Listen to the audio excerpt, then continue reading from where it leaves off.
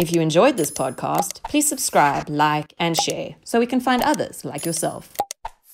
For anyone listening, this episode is visually intensive, so visit bitcoinbasics.help for all our video platforms.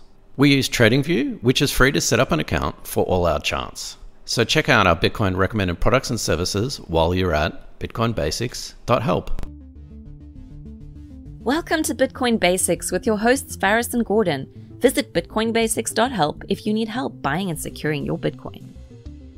Hello everyone, welcome to another episode of the Bitcoin Basics podcast. It is the last day of August 2021, so we're going to look at monthly charts today. I know technically the month hasn't closed, but we are just 12 hours away from that happening. So let's have a look at Bitcoin first. And the reason we're doing monthly charts is because it's good to just narrow out your time horizon. Gives you a much better perspective of what you're looking at.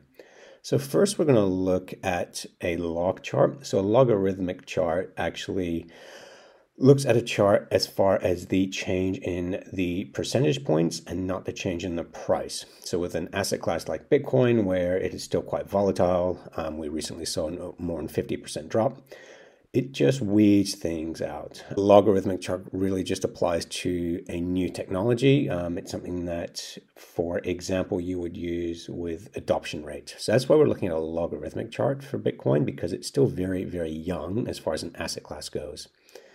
So on a logarithmic chart, we can see that we have basically entered a new bull market once we broke out of this baseline at above $4,000. $10,000. We hit the low around 3, and then we broke out of 10 and then 12. So we're still early in this bull run. I mean, these bull runs can last a couple of years, and then they can correct. The 2018 correction was the longest we had in Bitcoin history. So now we are looking at a nice healthy bull run. The correction a couple months ago was a long overdue one. So now we are looking at a regular analog chart. So we're just looking at the price, and each candle here represents 1 month. And we can see that we did top out there at just below 65,000. We then had a 55% correction down to 36,000. So if you look down here, the RSI, Relative Strength Index, that just tells you just how heated we got. So the RSI for me is not an entry signal. When it gets really, really low, it can stay very, very low. And I'm not going to, trade something when it's very low because of the RSI. It is more of an exit signal. So when you see it getting really high on the longer term basis, like the weekly basis, or even here, the monthly basis, you can see, okay, we're just over enthusiastic at the moment. And this actually coincided with people on Twitter putting laser eyes. We're going to 100K. And that's great. I still believe Bitcoin's going to reach 100K. But when you get excited, that's when you get carried away, FOMO kicks in. Because at the end of the day, all markets are run by people. You need a buyer and the seller, and it is their emotions that are driving them. So again, just a reminder, guys, we always recommend dollar cost averaging. Just buy and hold your Bitcoin for the long term. So looking at the short-term charts, we did have an entry point at 35K about 4 weeks ago. That is paying off pretty well. You'd have your stop loss there now. So worst case scenario, you are break even on that trade. We did recommend taking some profits as we get near those all-time highs. Our entry point on that chart was a Bollinger Band, a double Bollinger Band. And so because that was our entry point, that should also be our exit point. You don't want to change how you're doing things halfway through a trade. So our exit point, where we take half profit, now is sitting at just above 57,000. So what we'd want to do is, as we get to that 57,000, close to that, that's where we want to take our exit. Now that is a moving target because these Bollinger Bands are getting closer and closer together. So right now we are looking at a weekly chart. Our entry was here. So when this candle broke above this Bollinger Band here, And we've gone up since. We've gone straight up. The RSI is not too high at the moment. It's not a thing to be worried about. This little correction we had not a correction last week, but a pause last week is actually quite healthy. So this week, if we break above this Bollinger Band here, then we'd expect to keep going. And yeah, we'd want to take some profits as we get closer to this one. So the Bollinger Band was our entry. The Bollinger Band should be where we take half a profit. Did you know we provide a help desk at bitcoinbasics.help? Do you need help buying Bitcoin on an exchange or transferring your Satoshis to a Bitcoin wallet? Perhaps you need assistance with setting up a desktop, mobile, or hardware wallet. Is your security hygiene up to date? We provide individual, one-on-one support regardless of your understanding of Bitcoin, size of investment, or level of technical ability. Visit bitcoinbasics.help.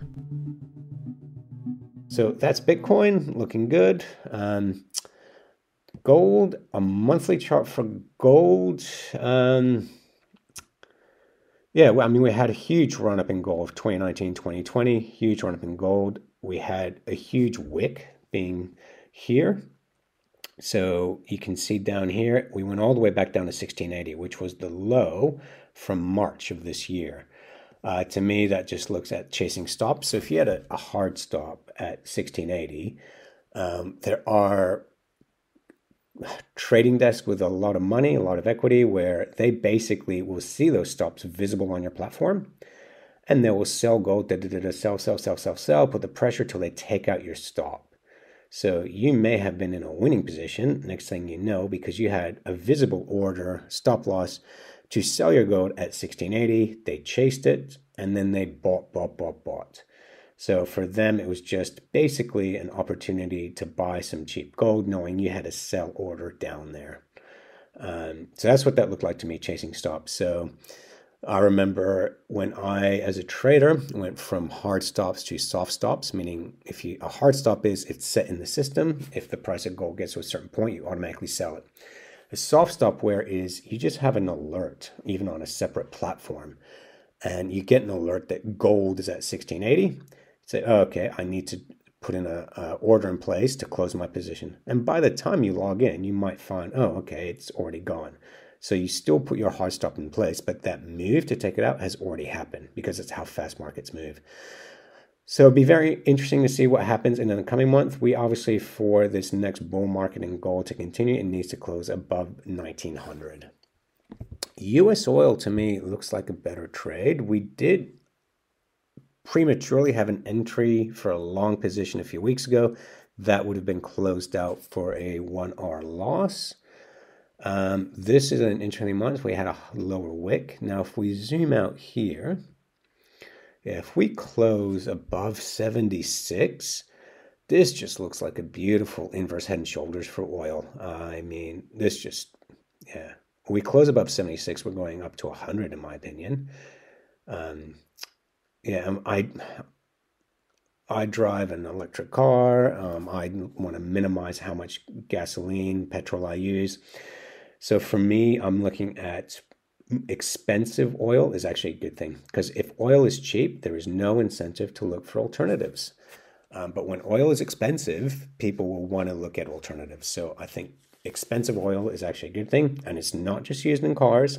You go to the supermarket, you're buying plastics, all this kind of stuff. There's petroleum in almost every single product. It is very difficult to avoid. It is everywhere. It's not just in cars. So expensive oil is a good thing for the environment because it means that we are looking at alternatives. When oil is cheap, people that recycle plastic bags, they have far less business. No one's interested in recycling because the raw material is so cheap. So expensive oil is actually a good thing for the environment. And that is why I think we are, it's interesting that we are, in a global economic shutdown still, and oil is going up. So, we'll see how we go. If we close above $77, I think 100 is the next one. It's looking at silver. Silver, I had more faith in than gold. I thought silver was going to do a lot better than gold because it is a metal that is used a lot more in manufacturing. But yeah, I'm not looking at a pattern here. It's just a bit messy on a monthly chart. Yeah, I'm not seeing a trade. The other one I think is interesting is uranium. So here's a monthly chart of uranium, and this is dating all the way back to 2011, and you can see how it just dropped. That was a Fukushima disaster that led to uranium being sold off. We've had a huge basing pattern in 4 years. I mean, went as low as 7, we're trading at around 20 now. So uranium can potentially start coming up as we use more electricity. I mentioned electric cars. We've seen what COVID has done with more and more people jumping online. We're going to need forms of power. I'm not an expert at uranium. I've looked into some podcasts about uranium and thorium. And look, France has been running clean uranium for several decades now. Again, we have to look at where do you store the filth that comes from the byproducts of uranium. But from a trading point of view, it's looking, that is a pretty healthy chart. So if we close above 20, I'd be putting in an order to buy uranium just above 20 with a stop loss at $17. So it's a $3 downside to what would be a $10 upside. So that's a pretty healthy trade. Ethereum versus Bitcoin. So I am not sure what to make of this one. Yeah, monthly chart. I'm seeing these 3 lower lows of Bitcoin, of Ethereum versus Bitcoin. There's a lot of talk on Twitter about Ethereum, how it's the next big thing, how everyone's expecting it to do that. That tends to be a sign that, okay, buy the rumor, sell the facts. So yeah, I wouldn't be trading Ethereum right now. If you want to hold a small position just to speculate, maybe that'd be worth it. But Ethereum versus Bitcoin, I'm not seeing a trend. Ethereum versus USD is looking very strong in this amazing month. We are getting up pretty high in the RSI. So, I'm dubious about Ethereum, to be honest, guys. As you know, we are Bitcoin only here, so it's not something I spend too much time in. But as a trader, I think you missed the boat on this one. You should have gotten in here. But yeah, I'd still say there's plenty of trading opportunities in Ethereum. We just need to wait for the next one. So long story short, Bitcoin is looking healthy. Remember, we are in for the long term for Bitcoin. Dollar cost average removes a lot of stress. The other opportunities I like are oil. If I'd be waiting till it clears $77. And if uranium closes tomorrow above $20, I'd be buying uranium. Anyways, hope you enjoyed this very much, guys. Remember to hit us up if you have any questions or any markets you want us to look at. And thank you very much for your time. Thanks for watching or listening. If you enjoyed this podcast, please like, subscribe, and share so we can spread this educational content to others like yourself. Visit bitcoinbasics.help. Disclaimer.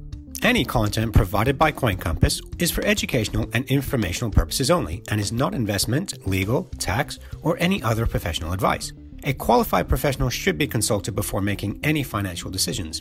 CoinCompass will at times recommend certain products, services, and technologies, but these are opinions based upon our own or podcast guests' experience and not endorsements. We take no liability for out-of-date or inaccurate information, software bugs, manufacturing errors, technology misuse, or issues involving third parties. Visit coincompass.com for more information and please contact us.